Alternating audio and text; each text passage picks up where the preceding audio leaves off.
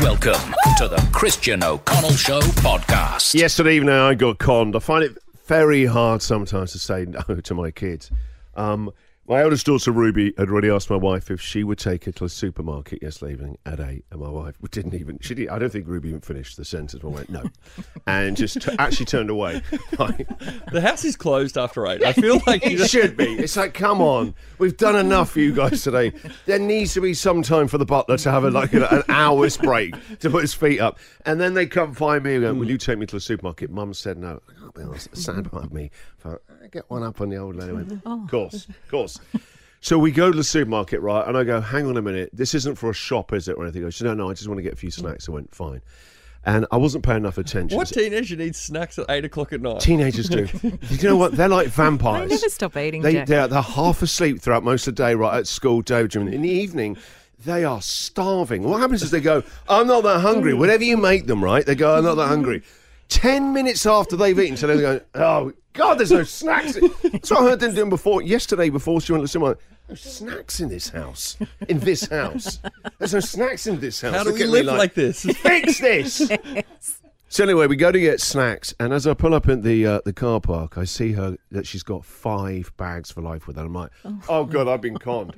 What's going in those? She went, oh, there's a few extra bits I need as well that Mum said to ask you to get as well. Like, oh God, is this part of some sort of sting operation? I said, it's 8 o'clock at night. I don't have it in me to do a big shop. Not now. Have you ever been to a supermarket in the evening, like at 8 o'clock? It's weird. It feels like you're there after hours, like something from The Walking Dead. It is, and it's zombies walking around. It's people who've like finished work or they've been to the gym.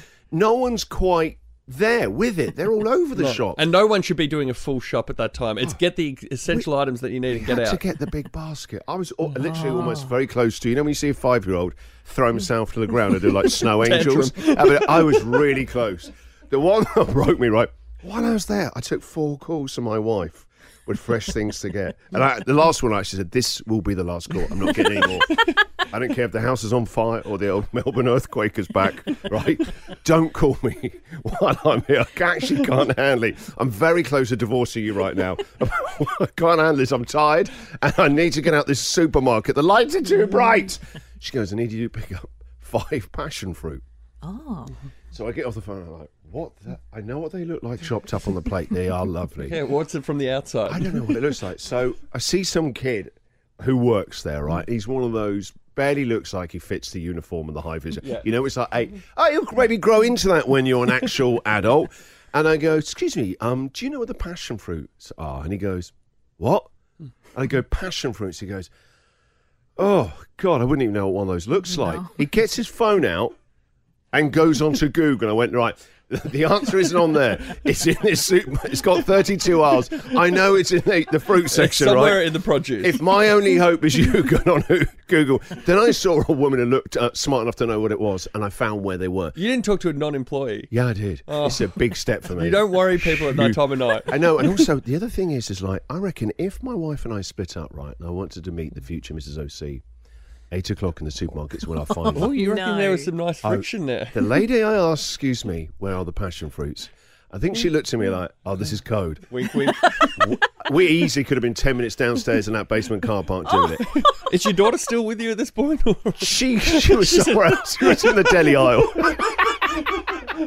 Like I said, there was a lot going on last night. Anyway, would you know what a passion fruit looks like? Oh, I've got a little quiz here. I reckon I can pick it in a lineup. All right. I've genuinely got you a fruit lineup here. One of these 3 fruits is a passion fruit, okay? Do you think it's number 1, 2, or 3? One of those genuinely is a passion fruit. Okay, well, you've gone with fruits that all look so similar. But that's what I had yesterday in the fruit lineup there. 1 and 3 look so similar. I almost went for a tomato. What's a... I did at first. I thought maybe I could just pass it off and go, bloody shop assistant told me this. Bloody Australians. What's a plum and what's a passion fruit? I'm going to go for... Plums are smaller, aren't they? Number 1. Damn it, you spotted the passion fruit. The Christian O'Connell Show podcast.